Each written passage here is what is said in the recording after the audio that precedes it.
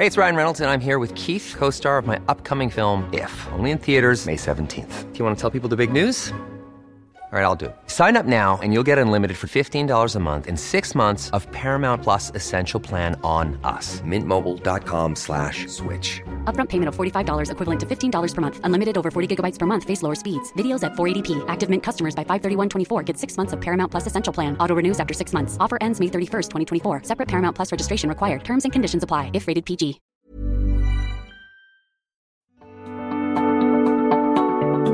The Technion Israel Institute of Technology is where some of Israel's brightest minds ask the biggest question of all. What if? What if they could take on the world's biggest challenges? What if they could develop life-changing environmental, scientific, health, medical, and technological discoveries that will make a huge impact on Israel and the planet? But they don't just ask the question, they answer it too. They turn those ideas into reality. They make them happen.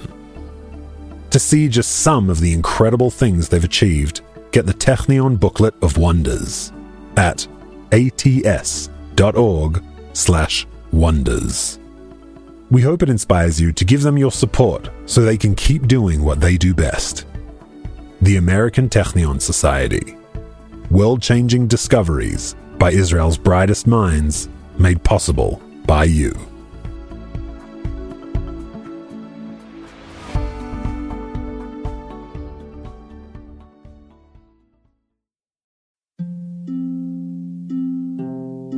Hey listeners, it's Mishi.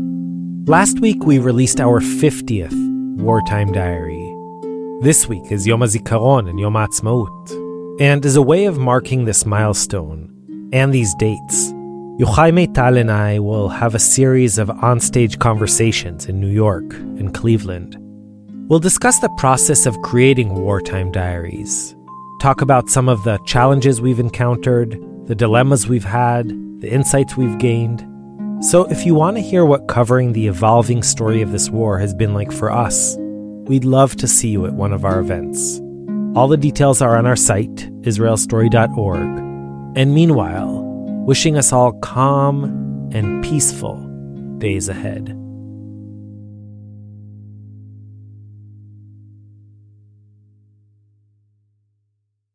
Dani Tirza is one of the most charming men you'll ever meet. It's almost inconceivable to imagine that he spent most of his life as a military commander. Yes, my name is Dani Tirza, and I'm a retired colonel from the Israeli army. I went to talk to him in his home, in the West Bank settlement of Kfar Adumim. Kfar Adumim is a very nice community on Judea Desert. It's in the way between Jerusalem and the Dead Sea. This was a real desert before we came here, and you can see how beautiful the place is because the people came here and they started the community from the beginning like the pioneers. He is, as they say, a man of the land. I know the area very, very well. The Judea and Samaria, I know every part of it, every village of it. I talked with the people there. Most of the people, the Palestinians, know me personally because I did things with negotiating. And negotiating is my second name. So, yeah, Dani's a seasoned negotiator. I took part in all the negotiations with the Palestinians from 1994 till 2007 as the expert of territorial issues and mapping. He was a professional advisor during the Oslo Accords, a part of the Israeli delegation to the failed Camp David talks, and in 2002, he was given an unusual and logistically almost impossible task. To design and build a security fence. Now, note that Dani calls it the security fence, not the separation fence, not the separation barrier, and most definitely not the separation wall. That's right. We don't call it a barrier. We call it the security fence because it's built for security. And this is not a border. It's not a separation. It's something that is temporary for security. He's right, you see. That's General Uzi Dayan. Well, I'm Uzi Dayan. I'm very Israeli. You will never tell it by my accent, but I was born here. My parents were born here. I served for long, 36 years, including being the commander of the Central Command and the Deputy Chief of Staff, and finally the National Security Advisor of two Prime Ministers, Barak and Sharon. Like Dani, Uzi, who's now a member of Knesset for the Likud, thinks that terminology matters. We call it a security fence. Don't start with, newspeak about it. It's purely security. People in the world call it the wall because they are pointing to the wall in Berlin. There are a lot of differences between the walls in Berlin and the fence in Israel. Nevertheless, for the last 17 years, when people say the wall and Israel in the same sentence, they're usually referring to something very specific. A 440-mile-long barrier, some 95% of which is a sophisticated multi-layered fence, and some of which, especially in urban areas, is an imposing concrete wall.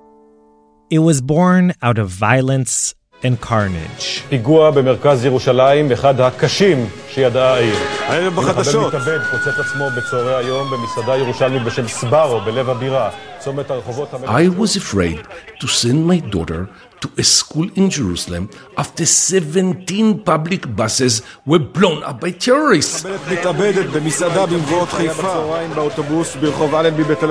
will be the crazy man to visit the famous Machne Yehuda market of Jerusalem after 15 terror attacks there? Jaffa Street of Jerusalem, about 1 mile long, and we had 21 terror attacks. The big discotheque in Tel Aviv. One suicide bomber, 20 youngers were murdered, and 150 were wounded. All over the country. Just name a place, and there was a terror attack there. Israel tried to fight the terror in every possible way. Roadblocks, arrests, trials, covert operations. The government sent a lot of soldiers and a lot of policemen to the streets to protect the public from the Palestinian terror. But that made the opposite. Because if you're sitting inside your house, you're watching out your window, and you see soldiers patrolling near your house. You're going out to the street, there are soldiers there. You're going to the bus station, there are soldiers there. You're going on the bus, there are soldiers there. You're going to the mall, there are soldiers there. Wherever you go, soldiers, policemen, soldiers. So people became very nervous. March 2002 was particularly bloody. In 1 month, we lost 128 people that were murdered by terror attacks. And people said to the government, enough is enough. We cannot live with such level of terror. Do something, build something. People were demonstrating all over the country. That's when Prime Minister Arik Sharon approved a plan to create a separation. And Colonel Dani Tirza was the man for the job. So I was the bad guy that walked on the ground, that had to take the hard decisions. He was in charge of determining the route of the barrier, and had to balance not only security concerns, but also humanitarian ones, environmental considerations, national parks, wildlife, water, archaeology, international law. I said to my people, there is no problem. There are challenges.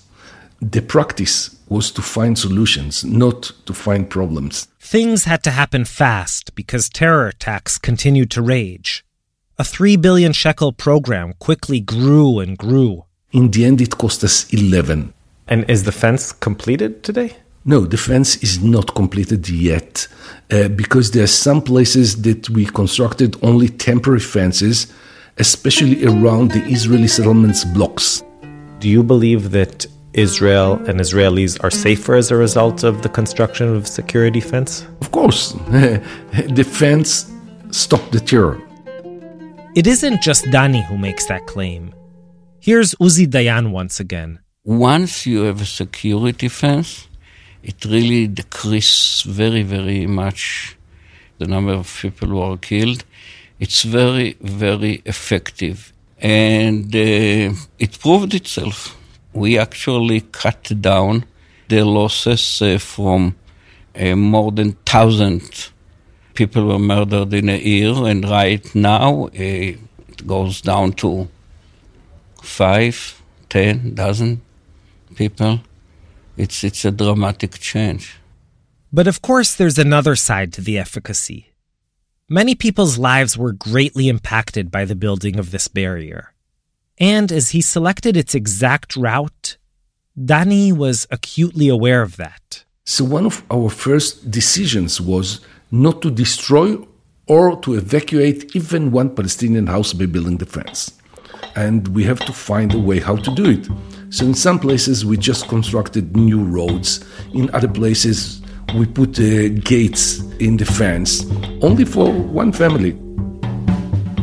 Even one house was not evacuated or destroyed. I tried everywhere to do it in a way that it will minimize the damage. You have to do the duty, but find the way to do it. Hey, I'm Mishy Harman, and this is Israel Story. Israel Story is brought to you by PRX and is produced together with Tablet Magazine. So this is the second episode of our Wall mini-series, in which we're telling the tales of some of the country's most important walls. Last episode, we were at the Kotel, together with Yehudit Schwartz, a Palestinian woman with an unusual past, who gave birth in the middle of the Six-Day War. And today, we're looking at the Wall, perhaps the most divisive symbol of the Israeli-Palestinian conflict. But as usual, we'll try to go beyond the politics, to the people.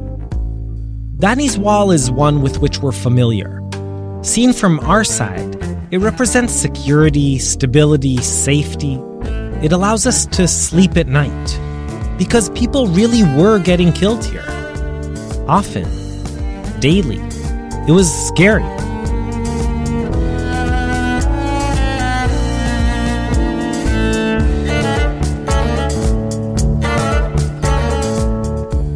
But when Dani and all of us go to bed, there are other people, really close by, going to bed too.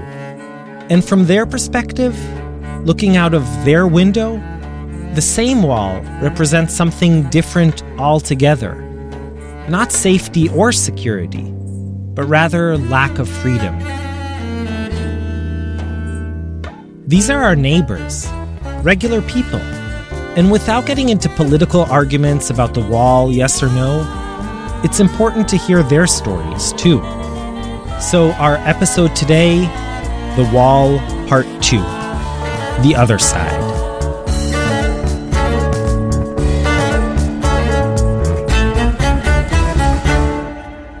For everything this fence/barrier/wall represents to people on both sides, it's easy to forget that it's an actual physical structure. And as our producer Joel Shupak discovered, some people have found surprising ways of using it. Act 1, The Writing on the Wall. Here's Joel.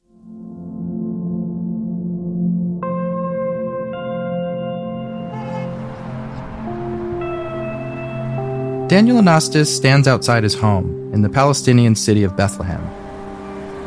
In his right hand, an old claw hammer. In front of him, the wall. I'm about to chop some pieces of the wall. He's in his 20s, thin, with large friendly eyes and a patchy red beard. Bits of concrete crumble off the wall. Daniel collects them in his palm. But he's not some local vandal or a terrorist slowly carving out a tunnel. Daniel has a different plan for the wall. To make art out of it? Later, he'll arrange and glue the chipped off bits on pieces of wood, spelling out messages like peace or hope. But most people in Bethlehem, they just plain old hate this wall. I hope the wall is destroyed. I heard something like this from pretty much everyone I talked to there. But that hasn't stopped some of them, the Daniels of the world, from actually using the wall itself. And there are a lot of things you can do with the wall. You can point a projector at it, and suddenly it's a movie screen. Or you can attach a basketball hoop, and you've got a makeshift court. I saw both of these creative uses in Bethlehem. But the main thing I saw... I'm wondering if you could just tell me some of the things that you're seeing on the wall? Okay, at the moment in front of me there's some cows. Paintings. Graffiti. Murals. There's some children building a sand castle with a watchtower on top. A boxer. A very young girl with green eyes. The wall is covered in art. Portraits of Palestinian heroes, slogans of solidarity, and painted fantasies of overcoming this barrier. Like a tall ladder that reaches the top, or huge painted cracks with blue skies peeking through. All of it overlapping, interacting, and shifting on a daily basis.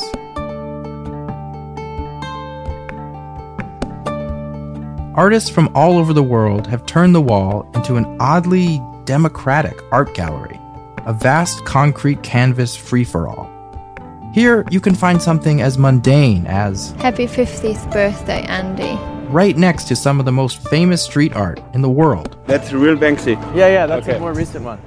Most of the messages are political, like a massive portrait of Donald Trump locking lips with Bibi Netanyahu, or I can't believe what you say because I see what you do. James Baldwin.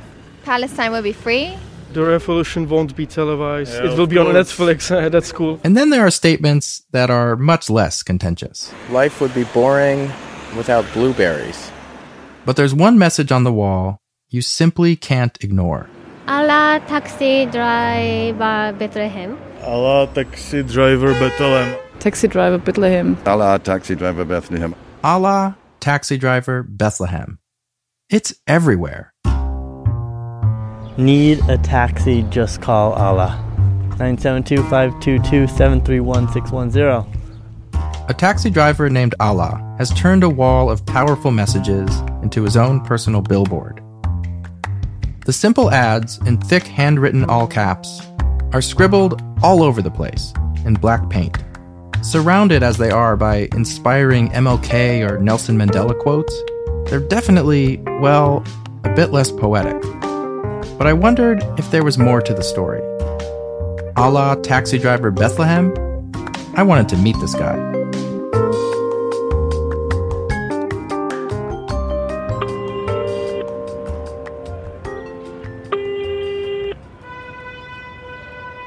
Hello.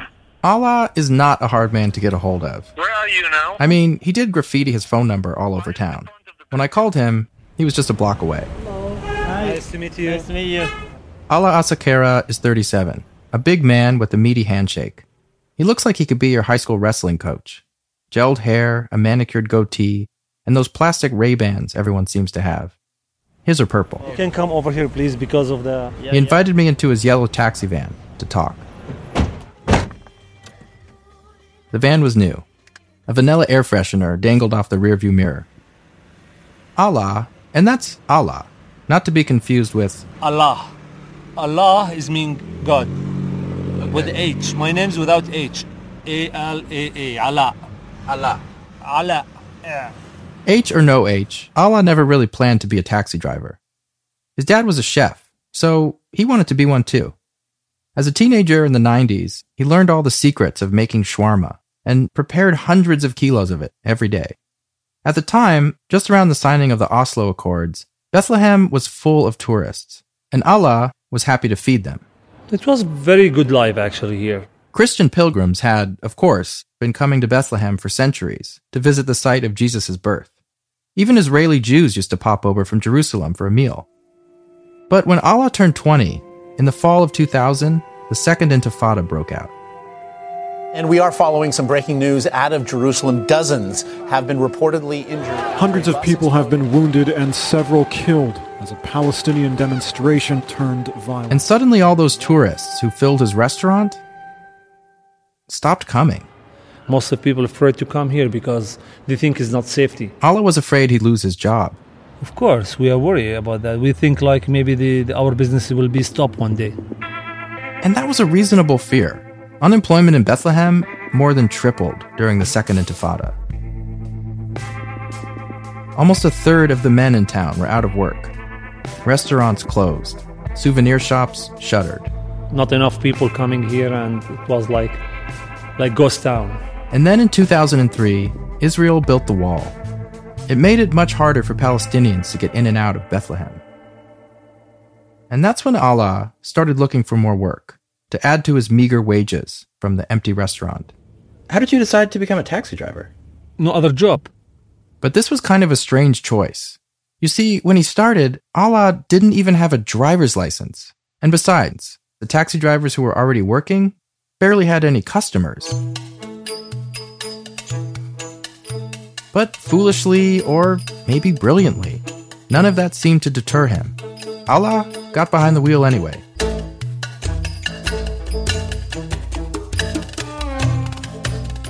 He scraped by like this for years. Taxi driver during the day, and the evening I go to prepare shawarma. He got married, had kids. 2 girls and 2 boys. And all the while, the wall that had been the backdrop of his life was slowly being transformed.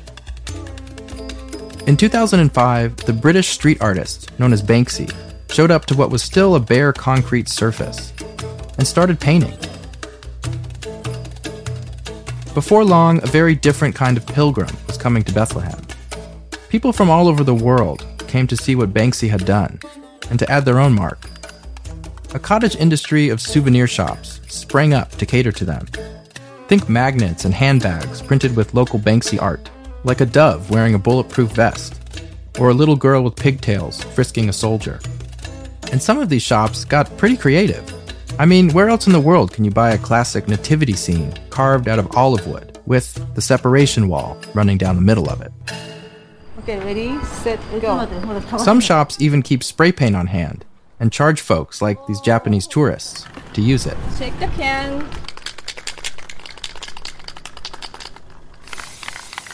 They used a stencil to paint a kneeling woman struck by an arrow. Wow, that's pretty. Not everyone in Bethlehem, however, is thrilled about all this attention. I think it's good, and at the same time, it's not good. This is Mohammed, who works at one of those souvenir shops. On the one hand, he said, it's bringing a lot of tourists here. But there's another side to it too. Without graffiti, we show the real wall, how it look like. The real wall. He means that the art can prevent people from seeing the wall for what, in his eyes, it actually is. An enormous concrete barrier to freedom. The paintings take something ugly and make it beautiful. They color wash it, if you will. And this is coming from someone whose job depends on that art. In 2017, Banksy returned to Bethlehem, this time to open a boutique hotel directly facing the wall. He hoped it would bring even more people to see the wall and the reality of life on this side of it. It worked. Many new tourists showed up. Alaa saw his opportunity. I've got a taxi, he thought to himself. I like talking to people. So he started offering tours for these hotel guests. A friend of his actually ran a little shop next door where people could learn how to make graffiti stencils, rent ladders, and buy spray paint. It was called, wait for it, the Wall Mart. One day, Alaa was hanging out there. I came to this shop a lot. I was seeing like people come here and make stencils. For the first time, he thought about writing on the wall himself. I should do something, why not? So he made a stencil. First, taxi in big letters. Then, writing my name, my Instagram account, my WhatsApp. Alaa Taxi Driver Bethlehem was born.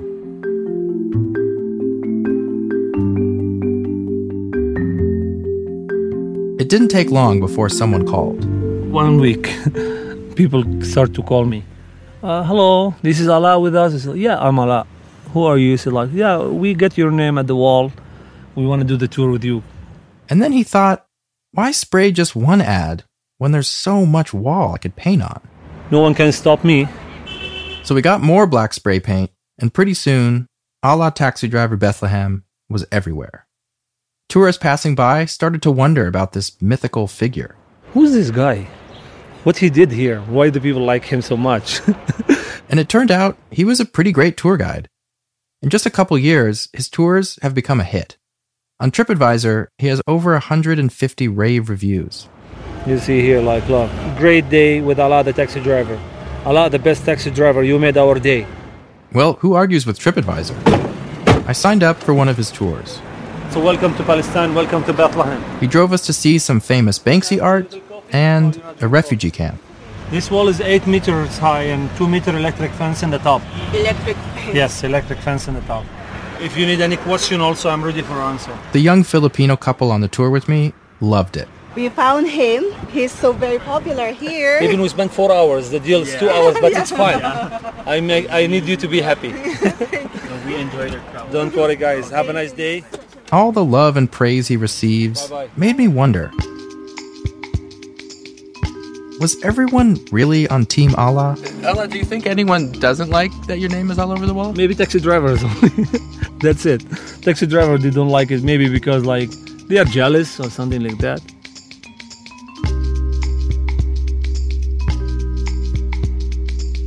So, about those other taxi drivers.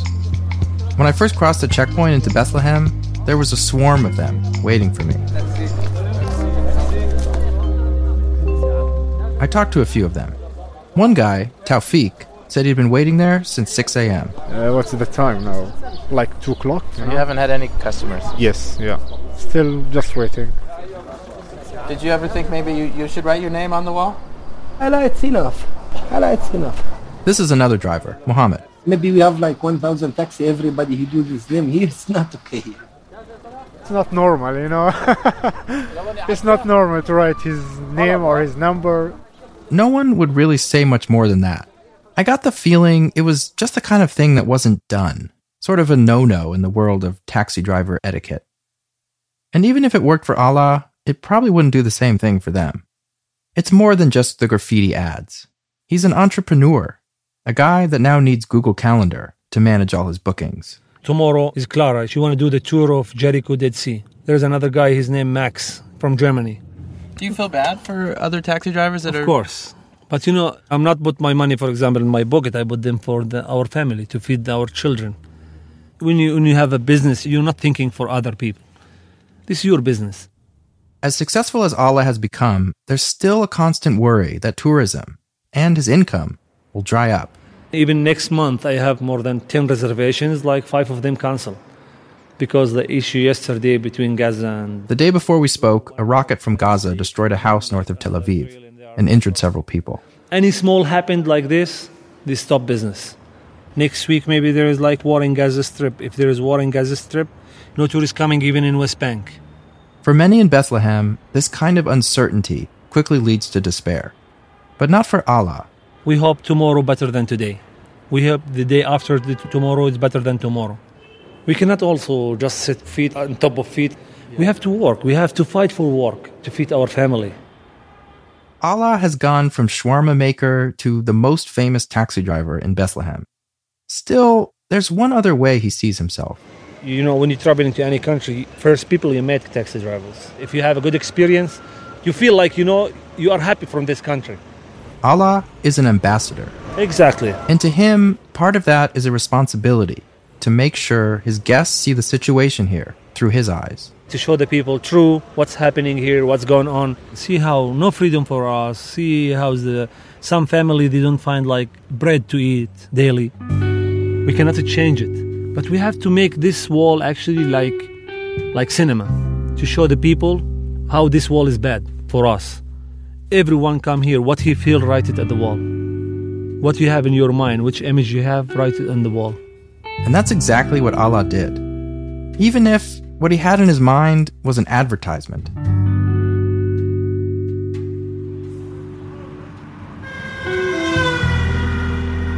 In the afternoon, I tagged along as Allah dealt with an engine issue. Fuck to this car. We went all over town to find a mechanic. I would like to go to the other mechanic garage. I don't trust that mechanic. Fuck to him. We drove to the edge of Bethlehem, where the building stopped and rolling hills began. Beautiful. All Palestine is beautiful. Still, in the distance, we could see the wall, carving up the landscape.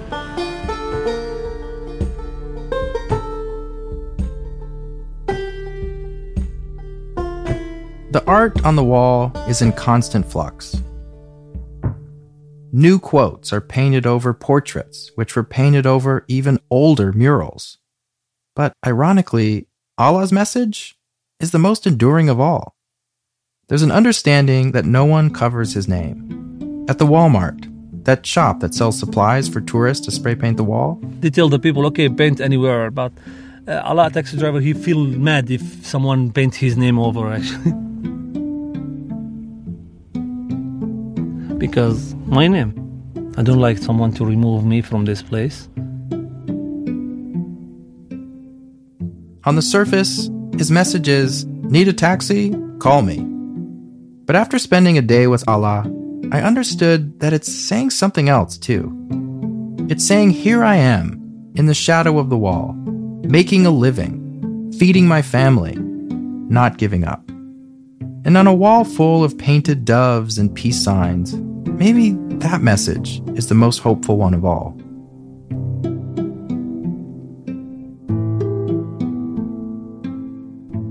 Joel Shupak.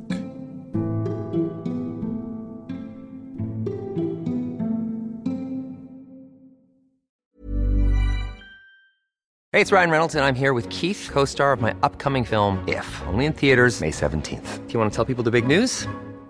All right, I'll do it. Sign up now and you'll get unlimited for $15 a month and 6 months of Paramount Plus Essential Plan on us. MintMobile.com/switch. Upfront payment of $45 equivalent to $15 per month. Unlimited over 40 gigabytes per month. Face lower speeds. Videos at 480p. Active Mint customers by 531.24 get 6 months of Paramount Plus Essential Plan. Auto renews after 6 months. Offer ends May 31st, 2024. Separate Paramount Plus registration required. Terms and conditions apply if rated PG.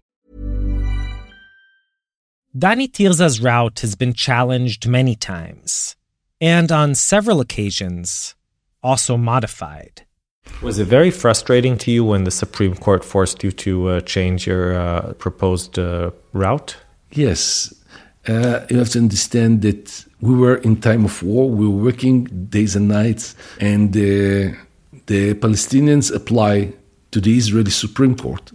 There is no other country in the world that you are not a citizen of this country and you can apply to the Supreme Court. But in Israel, they open it to the Palestinians, and we had 124 cases at a very short time. And I had to be there to defend the decisions that I took. Well, I'm not a lawyer, but from 124 cases, I lost only 5. But I learned from these 5 cases more than all the other. Act 2, 8 days a week. Here's Ariana Skybell.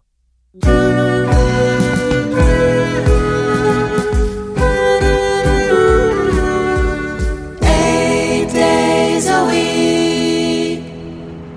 Do you want to just introduce yourself? Well, my name is Hassan Muammar. I am from Batir village. I'm trying to be one of the good residents of this village, so that's what I'm going to explain you about my village later on. I met Hassan outside Damascus Gate in Jerusalem. Okay, so we're going to go get on a bus. Yes, let's go. Batir is only about 3 kilometers from the nearest houses in West Jerusalem, but getting there takes a lot longer than you'd expect. I took 2 hours this morning to cross the checkpoint.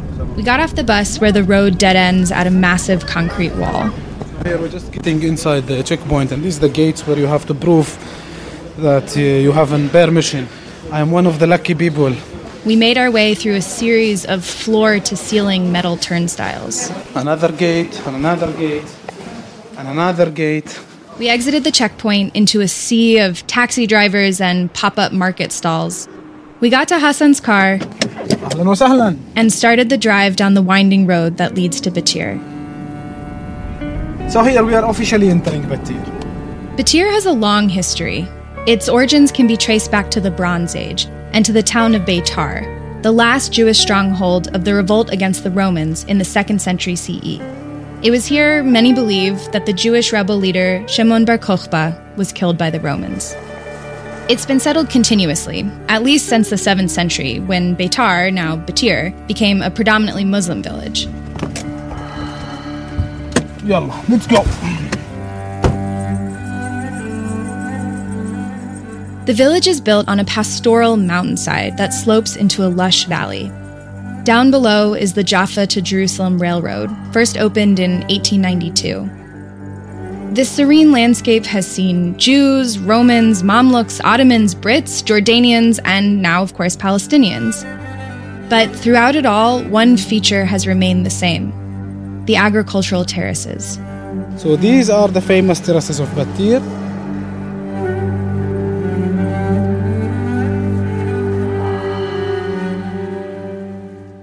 The painstakingly constructed terraces are part of an ancient and sophisticated irrigation system built by the Romans. It's been in use now for over 2 millennia. This is how it works. Fresh water from 7 different springs in the area flows into a large reservoir. From there, the water is diverted into a complex matrix of stone canals that surround and then connect each terrace. And in those terraces, farmers grow eggplants, almonds, lemons, and many other herbs and vegetables, just as their ancestors have been doing since antiquity. This place called Al-Jinan. Al-Jinan, it means the paradise. And this is the place where the farmers, they took care of since thousands of years. There are 8 extended families or clans in Battir. And because water has always been a scarce resource in these parts, they had to figure out a fair system to divide it. So to this day, the families take daily turns accessing the water. But because there are 8 families, in this village, the saying goes, a week is 8 days long. As we wandered through the terraces, a farmer was busy harvesting vegetables with his wife and young daughter. The girl reached for a red chili pepper. Don't eat that, her father warned. It will burn. The farmer's wife shoved fresh sage into our hands. Living off the land has been the way here for generations. But in 1948, when the war broke out, it seemed this ancient rhythm of life was about to end.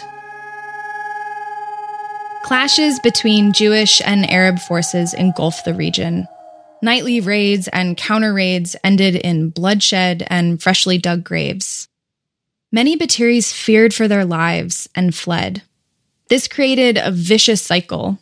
With every family that left, fewer remained to defend Battir, and the more vulnerable the village became, the more families took off. Battir was almost empty, and Hassan Mustafa, a local journalist and poet, knew he had to do something. So he gathered the remaining men in the village, and together they hatched a plan. They created the appearance that there was life inside the village. That's Hassan's daughter, Nadia. For instance, in the morning they'd hang laundry out to dry, and they'd place mannequins wearing keffiyehs in the windows of the homes so that it would look like they were armed men in the houses. At night, Hassan and his men would light large bonfires and place lamps in the windows of all the empty homes. All this was done in order to give the impression that Battir wasn't occupied by the army and that all the villagers were still there. It was Hassan's wily way of saying, we're here, we're armed, don't mess with us. And amazingly, the Israeli paramilitary forces left the seemingly bustling village alone. When the fighting subsided, Hassan Mustafa was hailed as a hero. But his next mission proved to be even harder than saving Battir from war. Now he would have to save it from peace. See, in 1949, when Jordanians and Israelis signed the armistice agreements, they drew the border in green pencil on a map. And that green line? It spliced Battir in 2. Most of the village would be in Jordan, but a large chunk of it, farmland, terraces, a school, and a number of houses, would be in Israel. And that seemed untenable. So when Hassan Mustafa heard that a delegation of Israeli and Jordanian officials was on its way to inspect the new border, he decided to take action. Eliak Awana, also known as Abu Anan, was there that day. I had just finished second grade, and I think my memory of those days as an 8-year-old is better than my memory now as an 80-year-old. Abu Anan stood with the other villagers. He watched, terrified, as the scene unfolded. There were about 100 of us present that day. Hassan Mustafa was the symbol of courage. He walked down the hill by himself. We were all sure he was going to get shot. He reached the train station and waited for the Israeli jeeps to arrive. Then he insisted on speaking to whomever was in charge. And that man was Moshe Dayan.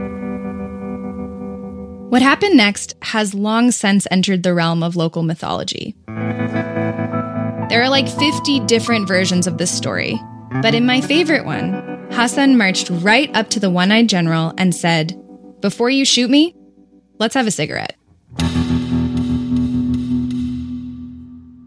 Dayan must have agreed and, maybe following a smoke, told his men to pull out a map of the region. Hassan Mustafa told them, "You can keep your map in your pocket. The people of Mecca know Mecca better than anyone else." So they all had coffee, and then Hassan said, "Follow me." Hassan walked with Dayan and showed him the exact borders of Batir's land. Eventually, the two struck a deal. The people of Batir would continue to own and cultivate all their land on the Israeli side, and in exchange, they would protect the railway from any harm. Hassan Mustafa had saved Batir a second time. And for many years, that's how it stayed. Hassan died in 1961. 6 years later, following the Six-Day War, Batiris would go from living under Jordanian rule to being under Israeli occupation. But even that didn't drastically shift day-to-day farming in the village. The spring water continued to flow into the reservoir, and from there into the canals, and from there into the terraces. The farmers continued to work their 8-day weeks, warn their kids not to eat hot chili peppers, and live their lives. Then, the start of the second millennium brought with it a second intifada.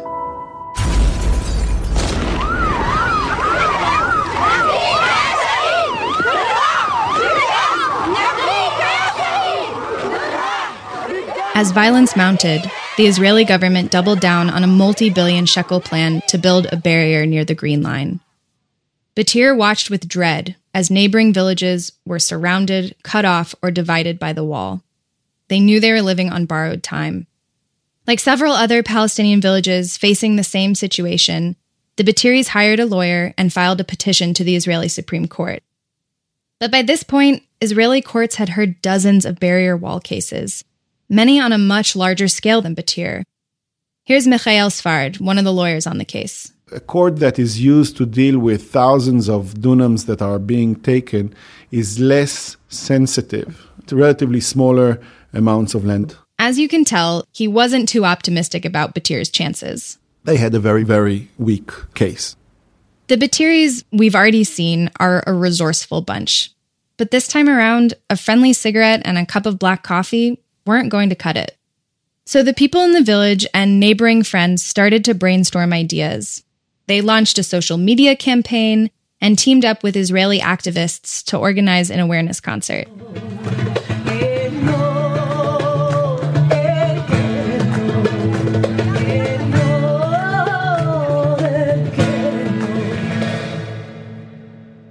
But nothing seemed to be working.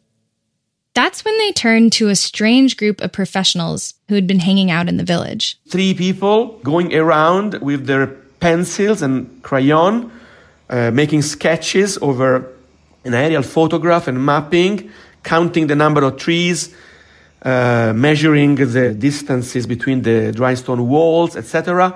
Really, the village thought they were crazy. These 3 people, they were mad. This is their leader, Giovanni. My name is Giovanni Fontana Antonelli. I'm an architect, and until 2012, I was serving as a program specialist for culture for UNESCO in Ramallah. Among many other things, UNESCO selects World Heritage Sites, places like Machu Picchu, Vatican City, or even the Statue of Liberty. Back in 2003, Giovanni had heard about Batir and its ancient irrigation system. He thought it might be a potential heritage site. So he went to investigate. The impression I still keep with me very vivid is that it is a very rural area. The silence prevails. It's like entering into the nature. It was love at first sight. Giovanni set up a little office in Batir and began researching the area. He even hired a small staff, which included Hassan Mamar, the guide who took me through the checkpoint. Hassan grew up in Batir, but his whole life he dreamt of leaving. I just want to go drive a car 200-300 kilometers. No one tells me, what are you doing? To go away, to have fun, to enjoy, to go to the beach. That was a big dream. So we always used to go to the Dead Sea. But come on, guys, this is not a sea. This is a floating sea. We need a real sea. After he graduated university in Cairo, he returned to Batir and joined Giovanni's team. As the work progressed, he began to appreciate his hometown in an entirely new way. I start seeing things on the ground that it's always been in front of me, but I didn't recognize it before. Hassan's epiphany wasn't exactly shared. Many other Batiris were only marginally interested in Giovanni and his curious project. But with dwindling legal hope, a Facebook campaign and benefit concert that didn't seem to greatly impact the looming reality of the wall, the locals started to view the UNESCO project in a new light. Here's Michael Sfard, the lawyer, once again. If the place is declared World Heritage Site, and if we can prove that the erection of the barrier would destroy that site, it was clear to me that we will win. You see, becoming a UNESCO World Heritage Site comes with a lot of prestige and funding. But most importantly, at least for Batir, it comes with the legal protection of international treaties. Treaties that would make building a tall concrete wall in the middle of the village significantly harder. But getting World Heritage status is wildly difficult. Campaigns can often last years, and besides, some members of the Palestinian delegation to UNESCO were actually promoting another higher profile site in Palestine, the Church of Nativity in Bethlehem. Still, Giovanni's team was determined to try. This meant they would need to complete a detailed survey of the land as part of the submission to UNESCO. We made a survey for 12,000 dunams of Batir, meter by meter, so we know every single thing on the ground. They submitted the survey to UNESCO and held their breath. Meanwhile, on the legal front with the Supreme Court, matters didn't appear promising. In a country in which security concerns typically trump environmental or historical conservation, the odds were stacked against them. But all the work they had done for the UNESCO proposal now came in handy. They took the Army's map for the proposed wall and overlaid it on their survey. And we saw exactly where it's going to cross. Oh my God, that was a big shock. Before that, we will never understand the impact of the wall before it's built. We will realize the impact of the wall after it's built. Because the survey was so detailed, Giovanni, Hassan, and their team could show the Supreme Court exactly how many terraces, how many ancient canals, even how many individual trees the planned wall would destroy. It was no longer arguments about freedom of movement or human rights. It was about nature and preservation, and the damage was undeniable. On the morning of their first court appearance, the people of Batir made their way to Jerusalem. We gathered around 80 persons, elderly from the village, and we managed to get them all permits and this. And we took 2 buses from Batir. It's a big hall, the biggest courtroom in the Supreme Court, and it was all packed with villagers from Batir. But it wasn't just the local residents who were in Sfard's corner. A chorus of experts, including the Israeli Nature and Parks Authority, endorsed the survey's findings. They all agreed that building a wall would irreversibly ruin the ancient terraces. And there was no counter-expert opinion. I mean, the army made a lot of pledges, did promise, did say that our assessment is inflated, but couldn't bring a real expert opinion that would say, no. I remember seeing the judges when it dawned on them that this is not an easy case. The wheels of justice, especially in Israel, can turn at a snail's pace. The Batiris anxiously awaited the court's ruling, and there was still no word from UNESCO, even though it had been more than 2 years since they submitted the proposal. So there was a kind of runoff. What will happen first? Will the court make a ruling? Will UNESCO declare it a World Heritage Site? Some Batiris started to give up hope. But then, I'll call out the names of the countries in the English alphabetical order. In June 2014, UNESCO voted. Algeria, Colombia, Croatia, Finland, Germany. I now have the results. We got 11 yes and 3 no. Palestine, congratulations. You have succeeded in inscribing your site. Just as Sfard had predicted, the Israeli Supreme Court was swayed. Shortly after Batir's UNESCO triumph, the judges in Jerusalem issued their own decision, which made it practically impossible to build the wall in Batir anytime soon. So for us, it was a victory. Hassan felt like he could breathe again. Actually, it's a feeling that I never felt before a feeling of victory. It's the first time maybe I felt this in my life. Ironically, or perhaps poetically, the successful campaign to preserve Batir has brought about the biggest change the village has seen in years. After the double victory, successfully fighting the wall in the court and gaining UNESCO recognition, the sleepy agricultural village gradually blossomed into an ecotourism hotspot of sorts. Hassan Mamar opened up a restaurant and a guest house, and others have started projects like a women's heritage kitchen and a CSA. But there's one thing that remains unchanged, something that is ingrained deep down in Batir's DNA. There's this term in Arabic, sumud. It means to endure, to stand one's ground, to remain firmly planted on one's land no matter what. Batiris, like the fresh springs that have been watering their terraces since time immemorial, are here to stay. And I wouldn't bet against them. After all, they work 8 days a week.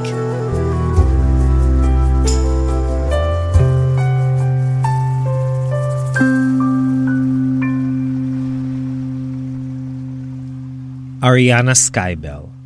Ariana is a freelance journalist and a Dorot Fellow, based in Jerusalem and Washington, D.C.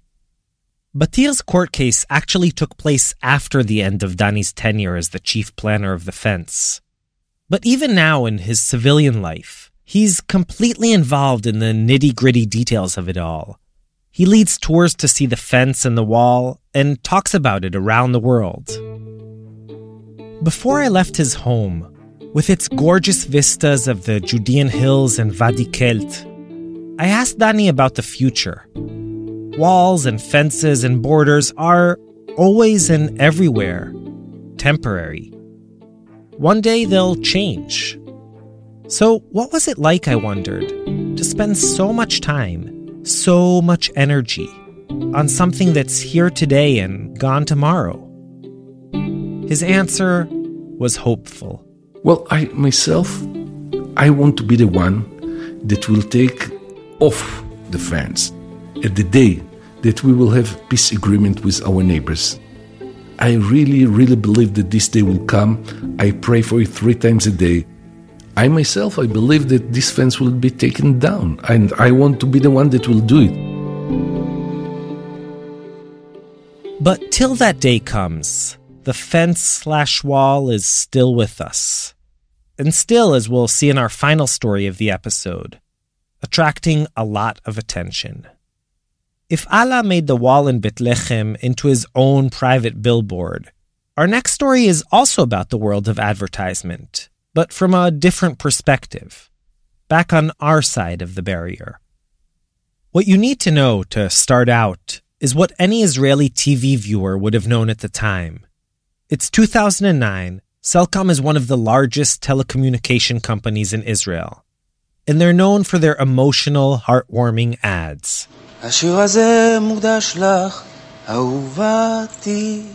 Like the one in which a tired-looking guy is singing softly as he packs up his things at work. It's late and he's the last one left in the office. He continues singing as he gets into his car, drives home, and enters his living room. That's when we see his beautiful girlfriend asleep on the couch, his voice coming through the cell phone lying next to her.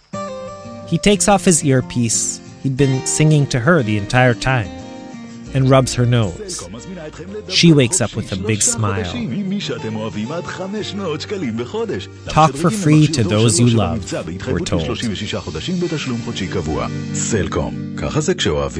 In July 2009, Cellcom came out with another ad. But this one was unlike any other before or since. Act 3, Yofi Tofi. Here's Yoshi Fields.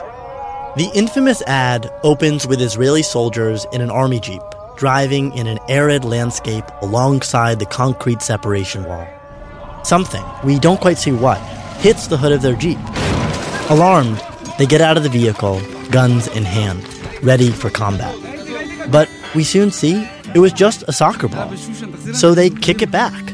And then, a few seconds later, the ball comes flying back over, once again landing on the hood of the Jeep.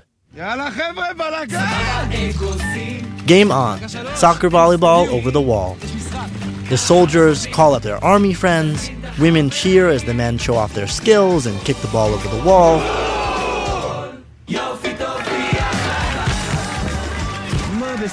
What do we all want? The voiceover asks. Just a little fun. Shachar Segal was the commercial's director. He's a cynical guy with a dry sense of humor. He says things like, commercials aren't real art, or I'm in it for the money. You shoot a commercial for 2 days, you edit it for another 3 days, they tell you you're a genius and you move on. But underneath all the cynicism, Shachar is really just a softie. In fact, he's produced some of Israel's most sentimental ads. And in 2009, he was working with Cellcom on their new branding campaign. The idea was to create a cellular phone company which says, I am the essence of being an Israeli. And he was proud of the soccer commercial. I think it was nicely done. The ad had all the ingredients of a winner. The upbeat music,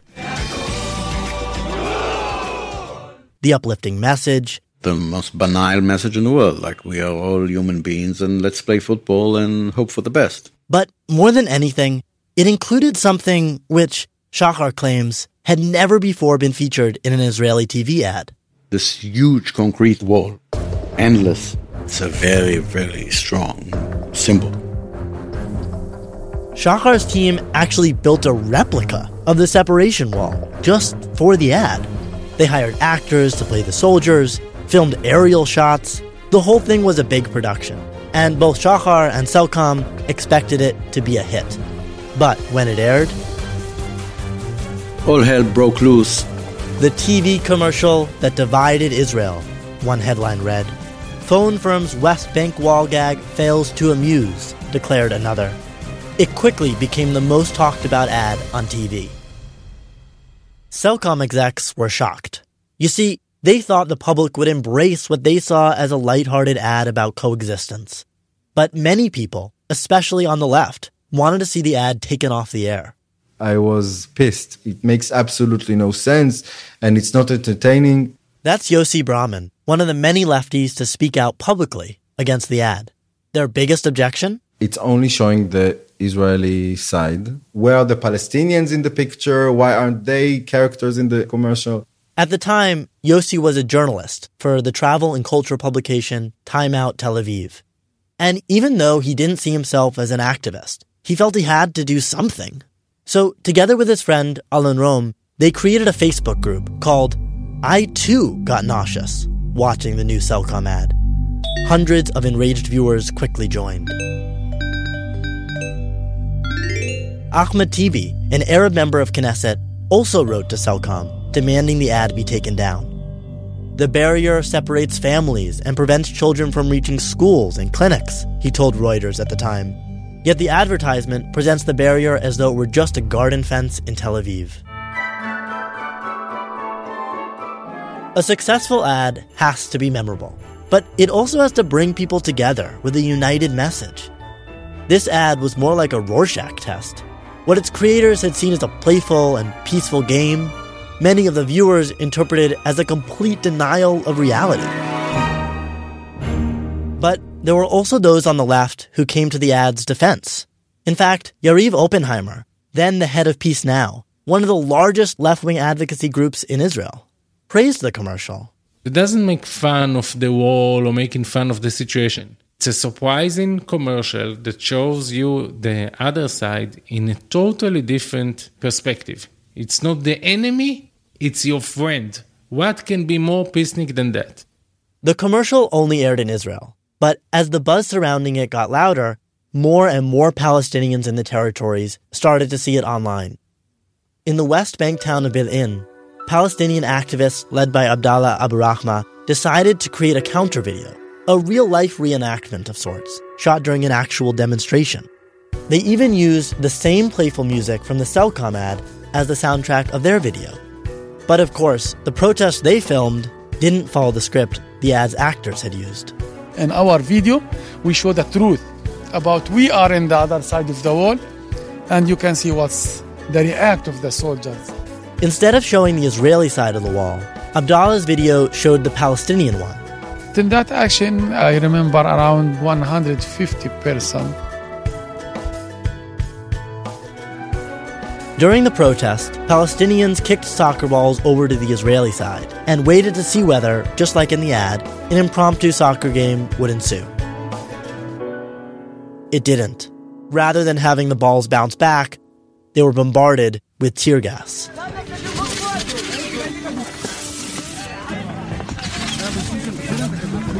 Abdallah and his fellow activists uploaded the video to YouTube. It got more than 180,000 hits. I went to speak with him where this all took place. And we shot the football from this area to... Standing amongst the shrubs, we looked up at the concrete wall. I took out my cell phone and asked Abdallah whether we could watch the original ad together. Usually patient and even-keeled, I could see the frustration in his eyes. I want the photo of the other side. Where is the other side? No, this is not true. What's in the advertising is not true. Cellcom and McCann Erickson, the advertising company that produced the ad, refused my repeated requests for an interview. But back in 2009, with pressure mounting to remove the ad, Cellcom released the following statement. Cellcom's core value, it read, is communication between people regardless of religion, race, or gender. It also claimed that the commercial illustrated the possibility for people of diverse opinions to engage in, quote, mutual entertainment. But the Israeli public was neither persuaded nor pacified. 2 weeks after the ad first aired, Globes, an Israeli financial newspaper, conducted a survey about the ad.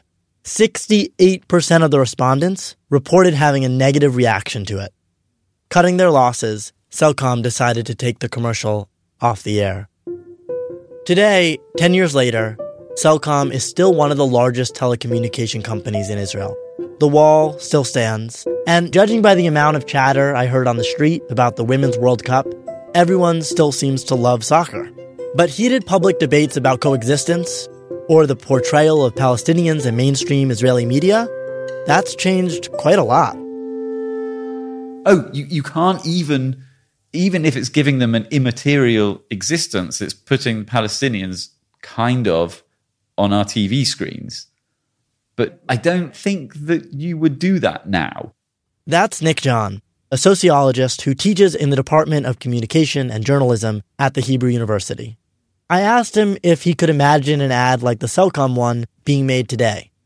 To demonstrate how times have changed, he took me back to the Israel of 2009. Back then, he explained, the wall was relatively new, and its impact was still very much a topic of discussion. Fast forward 10 years, for most Israelis, both the wall and Palestinians are out of sight, out of mind. The wall is now just part of the landscape.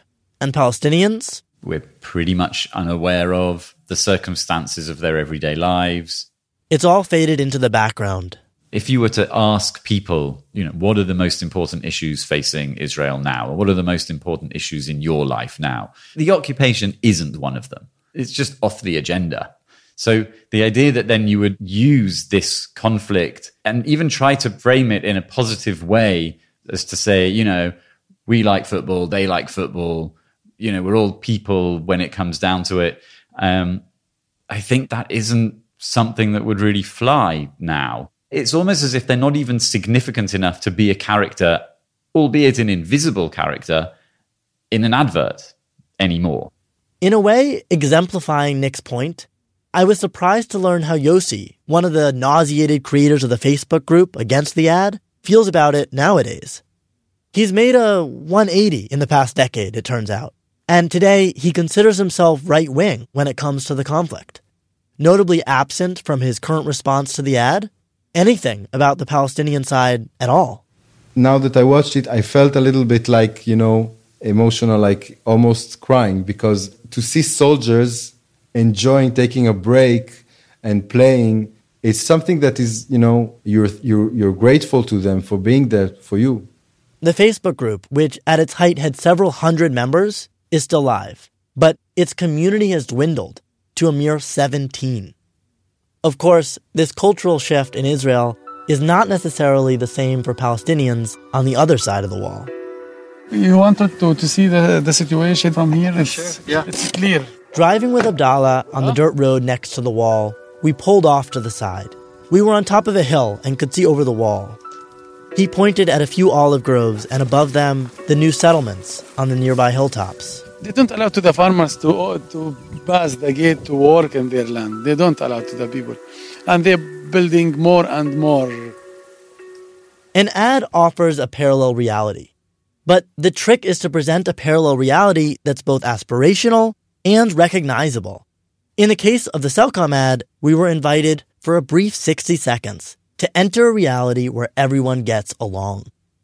For many Israelis, and certainly for most Palestinians, that reality was simply not one they could imagine, let alone recognize.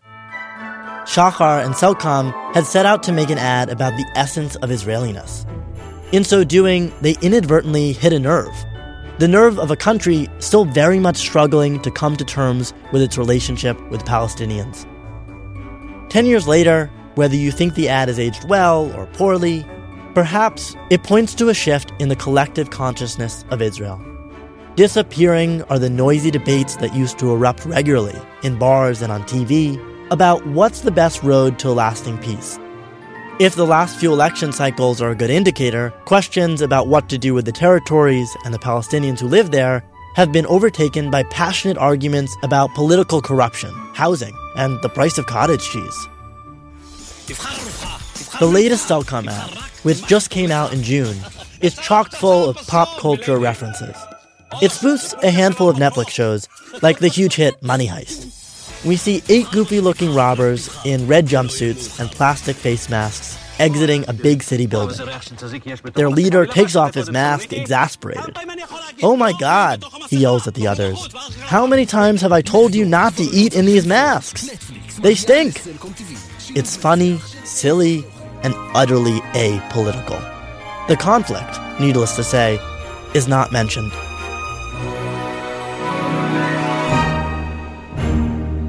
Yoshi Fields. You can see the Cellcom ad on our site, israelstory.org. Israel says that this is not a border. The Palestinian says that it's not a border. So probably when we'll come back to the negotiation table, we'll decide about the future borders. But these days we had to do it not because we like it. I hate it. We did it just to prevent the Palestinian terror from coming to Israel. The West Bank barrier has significantly reduced violence and terror. And that, of course, is very good. But one thing about walls, about fences, about barriers, is that they also hide people who are actually really close by. They make it hard to see them, to hear them, even to think about them. And that, I hope, is what in our own little way we've done in our episode today. You can hear all our previous episodes on our site. Again, it's israelstory.org. Or by searching for Israel Story on iTunes, Spotify, Stitcher, or anywhere else you usually get your podcasts. You can also follow us on Facebook, Twitter, Instagram, all under Israel Story. Also, do us a favor. Go to iTunes, rate us, and leave a comment. Apple's algorithm will do the rest and bring us to many new ears. And while we're on the topic, if you like Israel Story, please help spread the word. We really want to reach new audiences. If you want to sponsor episodes of Israel Story and both support the show and reach many, many people, email us at sponsor@israelstory.org. Thanks to Revital Liov, Rafi and Dani Schaffman, Yotam Michael Yogev, Mati Friedman, Marom Ginsburg Fletcher, Claire Anastas, Ahmad Abu Ahmad, Muhammad Obidala, Joe Rashba, Natasha Westheimer, Elham Nasser Adin, Ari Rutenberg, Alon Rom, and Asaf Lieberman. And to our dubbers, David Satran and Nomi Chazan, as well as to Josh Brook, Skylar Inman, Maya Enoch, Via Sabra, Congregation Kol HaNeshama, and Rabbi Zari Weiss from Seattle, who let us tag along on Dani Tirza's tour. Lastly, thanks to Julie Subrin and Sarah Avery for their wise editorial guidance. The original music in 8 Days a Week was written, arranged, and performed by our wonderful Israel Story band, Dotan Mushonov and Ari Wenig, together with Ruth Danon, Eden Jamshid, and Ronnie Wagner-Schmidt, and was mixed by our dear Sela Weisblum. Additional scoring by Yochai Meital, Joel Shupak, and Blue Dot Sessions. The Wall miniseries is based on our latest live show. Thanks to everyone who made our most recent North America tour possible, including our dear friends at the Harvard Hillel, Rabbi Jonah Steinberg, Lauren Cohen-Fisher, the Brockman family, the entire Hillel staff, and Justin Zibel. And to Northwestern's Hillel, Michael Simon, Reut Tzadok, Rachel Hillman, and the rest of the staff. Thanks also to Nevo Shinar and Shaul Notkin. Israel Story is brought to you by PRX, the Public Radio Exchange, and is produced in partnership with Tablet Magazine.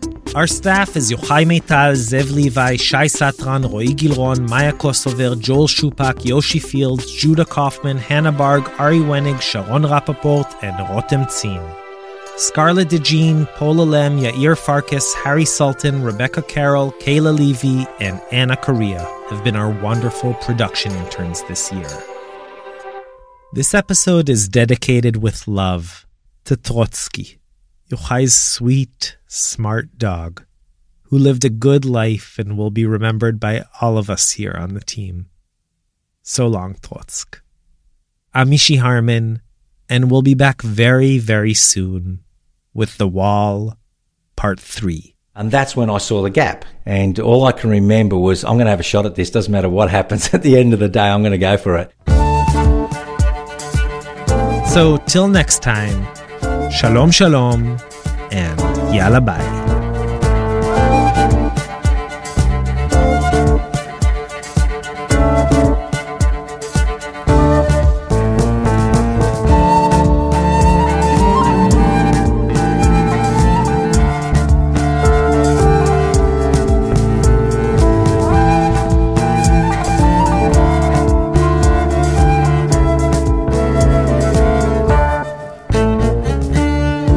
Vogel Nachal,